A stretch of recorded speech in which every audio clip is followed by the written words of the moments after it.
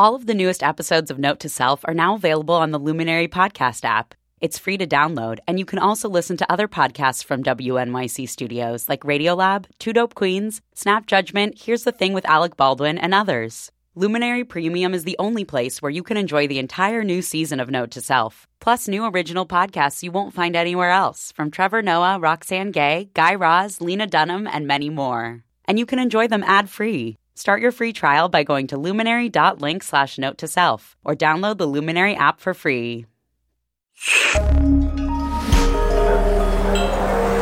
Listener supported. WNYC Studios. It's Note to Self, and it's our Mother's Day edition of Taking the Lead, our award-winning series about two ambitious moms who got seriously meta on the work-life balance issue that we're all facing as working parents in this country. This is episode 3, where our heroes Leslie Alley Walker and Rachel Ellison face the very pain points that they're trying to solve. And as they say in startup world, they fail fast doing it, which is a good thing.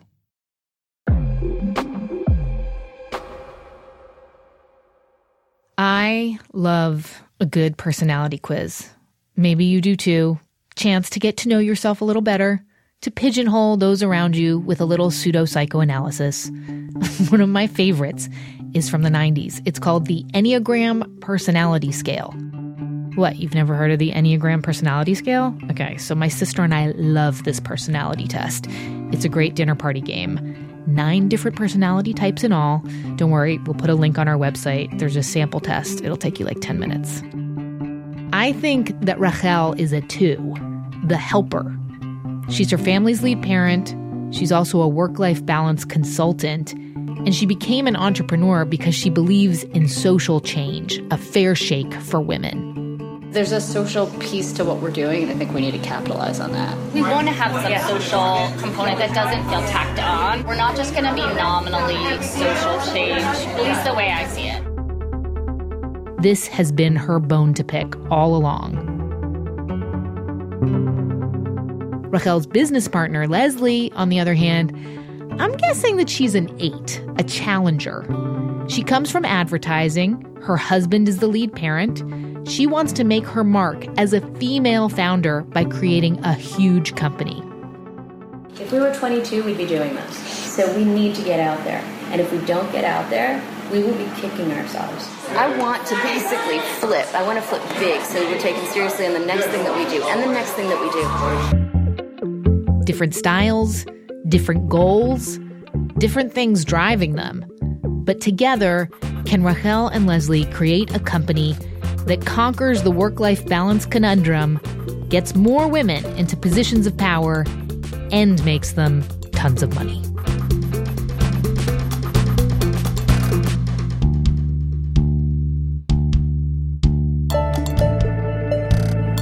It's Note to Self, the tech show about being human. I'm Manoush Zomorodi. This is our 4-part series, Taking the Lead. Welcome to episode 3. The pressure. Pressure from family. Pressure from each other. Pressure from themselves. Oh, and also financial pressure. If you haven't heard our first 2 episodes, go back and listen. There are lots of great stats, some nutty moments, and here's what listeners have told us about the series so far. Hi, my name is Mandy, and I just listened to the podcast Taking the Lead, and I have so much to say. Hello, Note to Self. At 4 minutes and 53 seconds in, I decided that I had to make my first voice note ever to let you guys know how important this series is to me. Thank you for tackling the subject of motherhood and entrepreneurship. It was incredibly cathartic listening.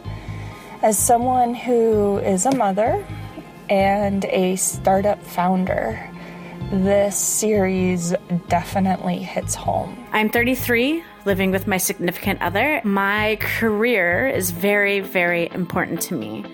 And having this series, even though I don't have children yet, helps me understand the obstacles that I'm up against if I were to decide to have children. It's just really nice to hear that others are in the same boat. It's okay not to bring pretzels to the preschool classroom. I'd like to add that I also heard from a listener who told me that using the phrase working mother is redundant. That's a very good point. We'll keep using it just for consistency's sake for the rest of the series here. Also, I heard from a couple stay-at-home moms who say they're struggling too, and they would also love a service like this. We shouldn't assume they've got it so easy. Absolutely. I did the stay-at-home mom thing for a little bit, and it was harder than any office job I ever had.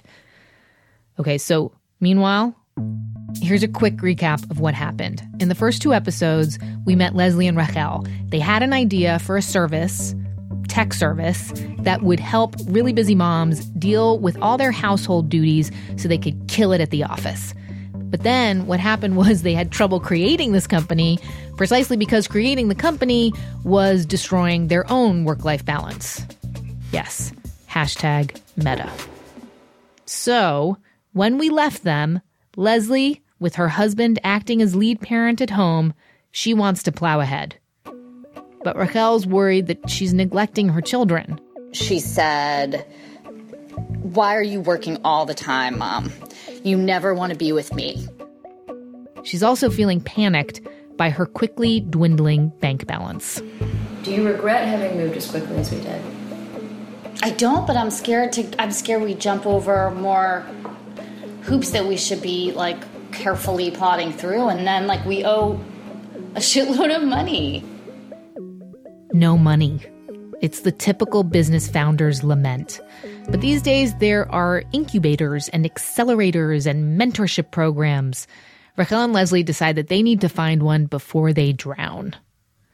But was there a program that could work with their family's schedules? They decided they could make it work at an accelerator in Springfield, Massachusetts, of all places, called Valley Venture Mentors, after they met this woman. Oh, sure. Liz Roberts. I'm the general manager of the accelerator at Valley Venture Mentors, and I was a New York City-based tech entrepreneur who moved up to Western Mass for the good life 3 years ago. So Liz is actually an angel investor herself. She and Valley Venture Mentors want to turn Springfield, Massachusetts into a startup scene like Austin, Texas. It's also worth noting that the application process for this accelerator program is founder blind. That means that they don't ask about race or gender. And as a result, half of the entrepreneurs in the program are women, and a third are people of color. So unlike in other accelerator programs, these entrepreneurs actually look like the majority of the U.S. population. Which is kind of cool, right? How do we do this? Every other week, and on the weekends, Rachel and Leslie make the 3-hour drive north to Springfield. They get coaching from people who've made it. They build PowerPoint presentations with projected revenues and valuations. And of course, they practice their pitch. We know this problem intimately well. Working parents don't have enough support to manage work and home. Because at the end of the program, all the wannabe founders will get a chance to take the stage and pitch a dozen real investor judges. The prize is a check and maybe a judge who wants to invest directly in their business. It's exciting. It's motivating. This feels like progress for Rachel and Leslie. If they can just make it through the end of the accelerator, maybe then things will get more manageable. They'll get a jump start. Finally, at the end of May, after months of work, the final competition for the prize money is here, and I go along for the ride. Welcome aboard, Rachel. Thank you. Train 148 to Springfield. Rachel and I are on Amtrak the night before the big pitch. Leslie's already up in Springfield getting ready. Kudos to my husband. He took off the next 2 days so that I could go up and be with you. Really? Wow. Thank you. Thank you so much. Little side note, as we were sitting there having our little glasses of wine on the train, Rachel told me that there are other accelerator programs that specifically woo female entrepreneurs, and many of them promise to make investor introductions, but they also charge big fees. I can't tell you how many times I've heard people say, we'll hook you up with investors, and then, we end up spending money on them for whatever reason and it doesn't work. I feel like there's a very predatory part of the entrepreneur experience, especially for women. Valley Venture Mentors, though, is free. And the prize is $250,000. But it's divided up amongst 12 of the startup teams. The best pitch gets the most money. So it's not a lot. It's not a lot. It's not a lot. I mean, I think it's, it's... Were you doing this for the money? I honestly don't know anymore. Yeah, we were. I mean, part of it was the money. And it's been hard to jumpstart the funding process. Especially considering that Leslie had originally envisioned Need Done as the Uber for working parents. Does Leslie still want this to be Uber? I don't know the answer to that anymore. I'm going to ask her. Okay. I don't know the answer. Coming up, Rachel and Leslie give the big pitch, and they make a strategic move that completely confuses me. We'll be right back.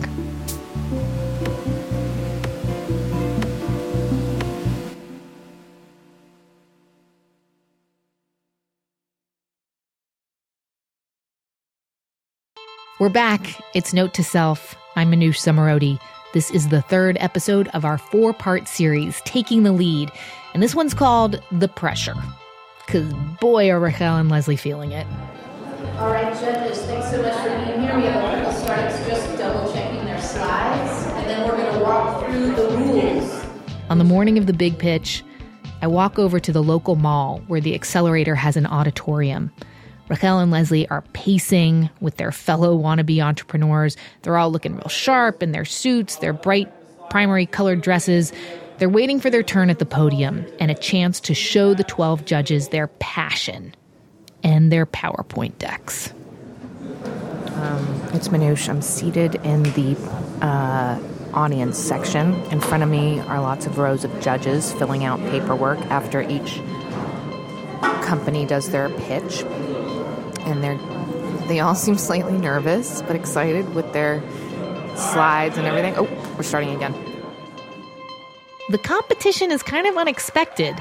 So, okay, there's this guy that goes up and shows off a cell phone case that also makes rolling a joint super easy. iRolly serves the next generation of cannabis consumers with on-the-go smoking accessories. One woman has a bracelet company. Our primary customers are independently owned, single-unit, or small-chain gift stores located in busy downtown districts. Another couple fellows are connecting single tourists with locals all around the world.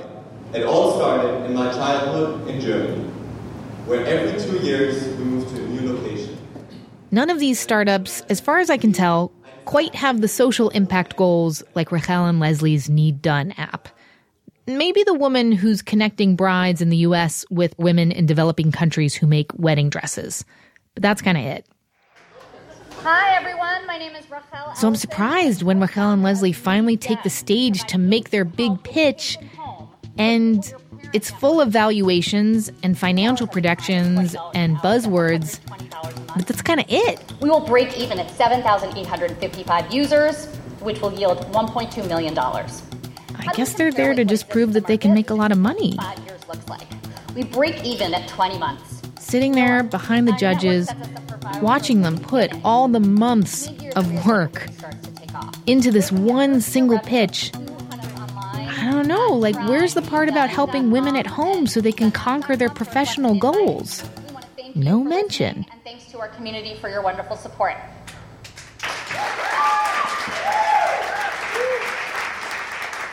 After the big pitch, Leslie and I go for coffee, and I ask her, did she feel like she was at a disadvantage with these investor judges?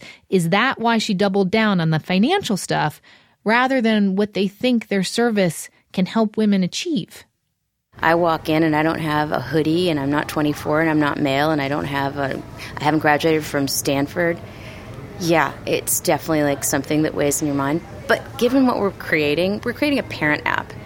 And nobody has basically nailed it yet, so a parent's got to be the one to nail it. It's going to be somebody who just gives a shit about this, whether they're a parent or not, that wants to solve this problem, getting more women into the C-suite, getting more women to be able to get past this barrier so they can start changing the rules from the top. So it goes back to the mission then. It does go back to the mission, very much so. I mean, I think that people have to basically buy into the mission. But you didn't even mention that in your pitch. It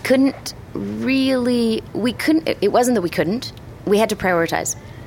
With this particular group, we thought the numbers would be more important. They're trying to find a way to apportion like a certain amount of money towards something that they think will work as opposed to something they believe in.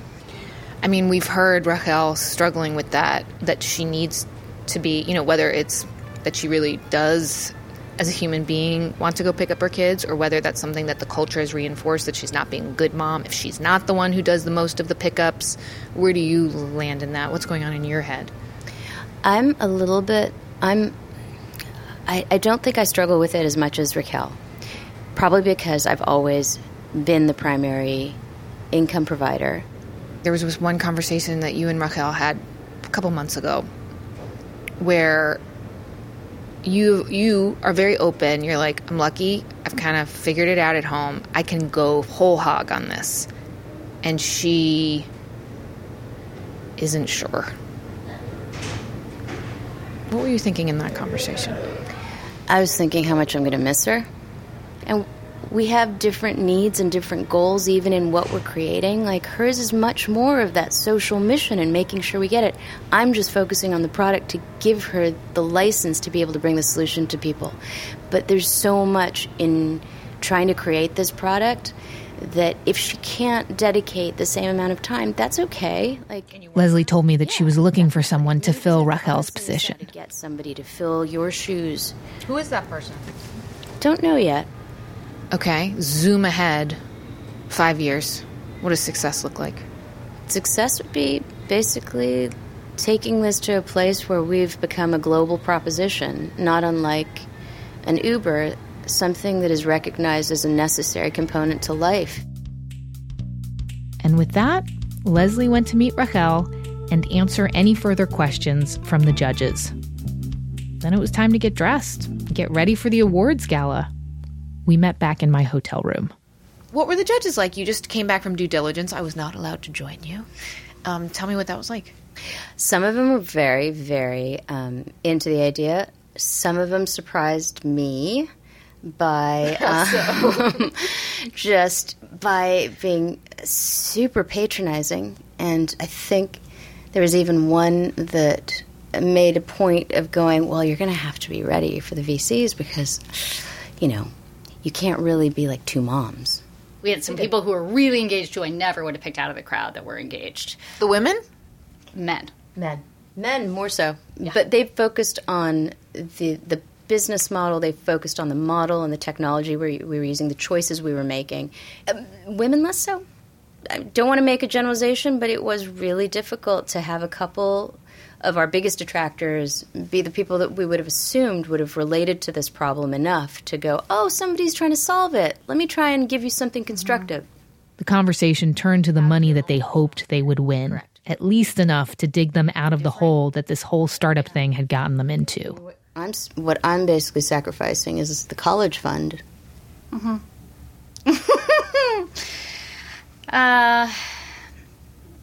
Yep. I think if I had to be honest about it, I think we're sacrificing more than the college fund on my end, which is scary. All right, ladies, you got to get your finery on and get ready to pick up a check, hopefully, right? Yes. Okay. Okay. All right, I'm going to put on a dress, too. I couldn't get the idea out of my head that the reason why those female judges weren't supportive was because they just didn't connect with the pitch. I needed to track one down and ask her for myself. So at the cocktail party before the awards, Leslie pointed out one female judge who she felt had been particularly dismissive of their idea. Can I ask you a few questions? Is that okay? Sure. Great. Let me tell me your name. My name is Sandra Stone. And you are a judge here. I am a judge. I am the chair emeritus of the Maine Angels Investment Network up in Maine. And can I ask you honestly what you thought of their idea, what you think of Need Done? I was struggling a little bit with the idea at first, trying to figure out how that would be monetizable. If they asked you right now for money, what would you say? Where's the exit? Where's the return to the investor? I think it's a tough value proposition to sell. What if, okay, sorry to push you on this, I'm curious. What if you did it for not just a value proposition, but because you want to change the paradigm, make something that helps more women get into the C-suite? Because I think that's in part how they see this business. And they didn't talk a lot about the social... They didn't talk about that at all. I think they skipped a few steps to get to you, and it makes me sad because what has gotten me most excited about it is this idea of changing a societal problem, of getting more women to be able to not drop out when they have children. I actually don't see the connection there. Okay, so here's how, from what I understand. Society has an issue. It still mostly, for the majority, comes down to the women who do the majority of the housekeeping, figure out what's going on with the kids' schedules, take them to doctor's appointments, yada, yada, yada. So the idea is that, like, if something happened at work and instead of like, oh crap, my kid is sick, I have to leave, you access the network. Someone else steps in.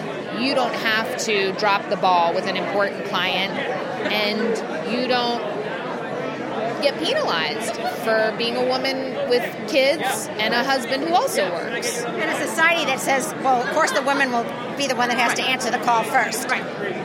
And that's a good point. I think that the points that you're making are ones that did not really get presented.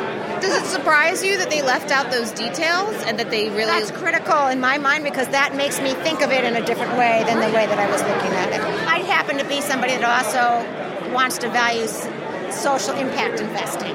So if I have two equal investments and one is going to either be a female entrepreneur or impact the things that are really being accessibility or empowering differentials for women, that's where I'm going to probably invest. Should I give them advice? Should I tell them to go back to the story? I mean, I'm inserting myself into the story right now. Like, well, I almost want to replay what you've said. They should listen to this. No. Okay, so I'd convinced one skeptical female investor. But what about one of the male investors? Rachel and Leslie said some of them had been actually very supportive. Maybe they really were won over by emphasizing financial valuations in the pitch rather than social values. Ali Usman, and I'm an entrepreneur, and I'm also a member of the local angel group. And may I ask what your impressions of Need Done were? Well, very impressed. I think I used to live in Brooklyn, and there's definitely a need for families to rely on the networks of their neighbors and the other friends in the neighborhood. And it's a great idea, and I actually did award them some money, so of course I'm in their camp. So if you are in their camp, if they came to you and asked you to invest in them, what would you say? I think at this stage they need to, before I can present them to the investment group, they would have to prove the model on the ground. They didn't really go into this in the pitch, but one thing that I've heard them talk a lot about is the social component of this. When they started out, that was the goal. It was to change the culture so that more women ended up in the C-suite. Does that surprise you? You have a funny look on your face. The reason I had the funny look is because I did not hear that from them. If they have a personal story, it tells me that they're not going to give up. But did you listen to their pitch? I did listen to their pitch. So you noticed they didn't mention it? Yeah, I asked them. I was like, where's the story? Yeah, definitely. They said, well, we didn't have enough time. We had to focus on the numbers. That's what the investors want to hear. It's like buying a house. You like a house because you just like it. I don't know. I mean, so same way, if you feel if you can connect on an emotional level, and this thing about getting more women into the C-suite is important to both men and women, Man, what the hell? Based on what these two judges just told me, it sounded like Leslie and Rachel were going to be awarded peanuts for prize money. Why hadn't anyone given Rachel and Leslie this advice about doubling down on the social mission and their personal investment and struggles before, like during the accelerator? I had to hunt down the accelerator's general manager, who you met before, Liz Roberts, the angel investor, the former Brooklyn resident, and mother. What did she tell them? But there's pressure to be fair to them, that you have to fit in a certain box, and that's what you see getting funded. I told Liz that it sounded like Rachel had realized that she couldn't fit into that box, and that she'd wanted to try and rewrite the rules by acknowledging that they are two middle-aged moms who also happen to be badass entrepreneurs. But then Leslie had, it seemed to me, looked around and said, yeah, but nobody who gets big money looks like us. So if we want to succeed, we need to do it the way it's done. Really big piece. You just said something, though, a minute ago. You said that you would advise them to be a feminist company. That's me, focus group of one. But yes, I do think there's something about them just being more all in that would differentiate it. So why were they reluctant? Why? I don't know. I mean, there's something vulnerable about that, right? Because if I'm all in and I'm really doing it, then you're rejecting me and my idea. They made a choice to do this and sort of chase the way they see it's done, and it's hard to be a trailblazer and do something totally different and out of the box. Liz told me that she had actually advised them to focus on how democratizing caretaking could free women. The idea of sharing resources could bring women up together. But then cocktail hour was over, and I had run out of time with my pitch. We head into the gala. I'm seated right between Leslie and Rachel, unsure which way the rest of the judges would fall. Would they embrace the more traditionally male presentation style of an app that happens to be for working moms? Or would the whole point of the app be lost on them because they didn't feel for the two women making the app and the pain points that they and their future customers were facing? Another glass of Pinot Grigio, anyone? This was extremely stressful. On the one hand, I really wanted them to win because I want working women to win, right?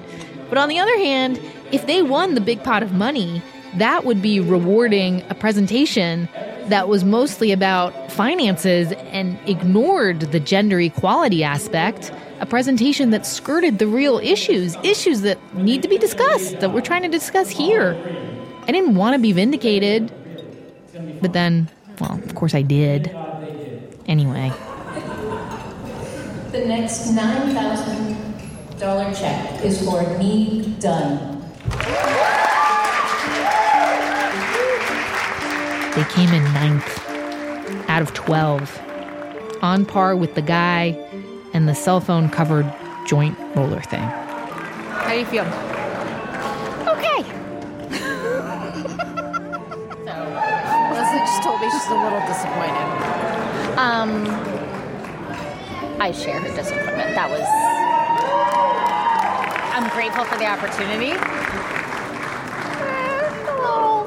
Let down by the cash amount. After the awards, the lights came up, and we sat there with that big foam check, like the one that Publishers Clearinghouse surprises people with. $9,000! There's room for 3 more zeros on that. The big winner, by the way, was the woman who was connecting brides with dressmakers in developing countries. I guess her value proposition was solid. I can guarantee you that the wedding dress person doesn't have 5-year revenue projections of $45 million. This is Stephen DeMarco. He was sitting next to us. He's a marketing and startup mentor, and he'd been advising Leslie and Rachel up until this point. So when they walk out of here with that check, what should they do next?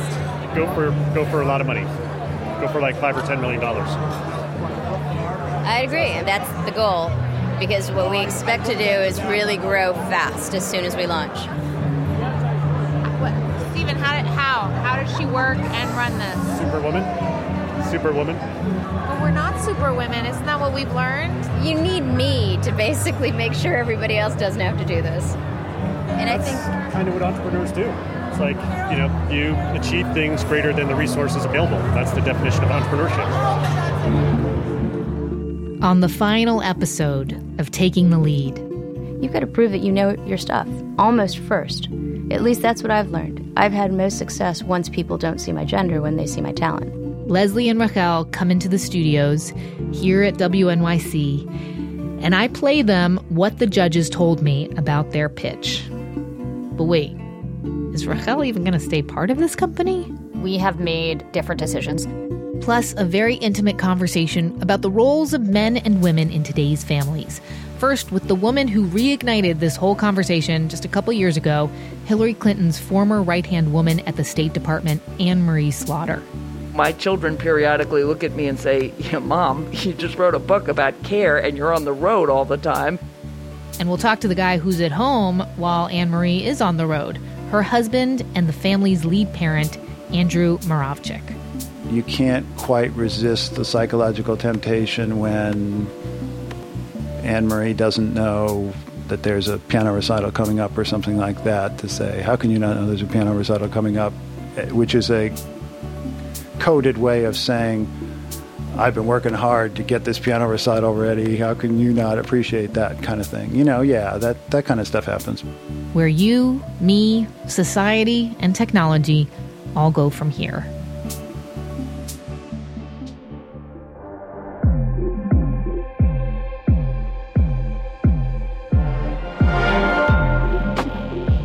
Subscribe to Note to Self so you don't miss this final installment. Also, we love getting your feedback on this series. Record a voice memo. Email us at notetoself@wnyc.org. You can also reach out to us on Twitter or Facebook. We love hearing from you. And of course, leave comments or find more. There's this awesome list of resources that you guys have been creating with me about work-life balance content, books, articles. It's great. It's at notetoselfradio.org. This series was produced by me and Jen Poyant. It was mixed and made beautiful by Joe Plord and Hannes Brown. Many thanks to Jenna Cagle, Seth Kelly, and Megan Kinane for their production support this week, too. This is Note to Self from WNYC Studios. I'm Anoush Zomorodi.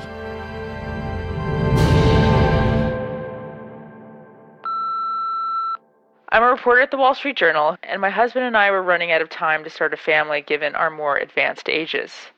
The old-fashioned way wasn't working, so we started in on fertility treatments just as my work covering the Republican presidential field was kicking in. I was up in New Hampshire earlier this year for one campaign swing. On what was supposed to be my last day there, my editor called me up to stay an extra day to cover Trump's campaign rally in Lowell, Massachusetts. I quickly said yes, as it was a great opportunity, only to realize I needed more medication, and if I stopped taking it, it would be a blow to this fertility cycle. So I finished covering Chris Christie's speech on national security, then ran out in the cold and frantically called my nurse, and of course blamed myself for choosing my job once again over finally allowing myself to put family first. Eventually, I got the drugs, and I got to Lowell just in time to cover Trump. And it was these drugs on that third round that got me pregnant. We were expecting a boy in October, and what a relief it all worked out. But I still have some lingering guilt about how far I pushed this work and pregnancy juggling. This is all too common, and yet not talked about. And so that's why I'm sharing this story.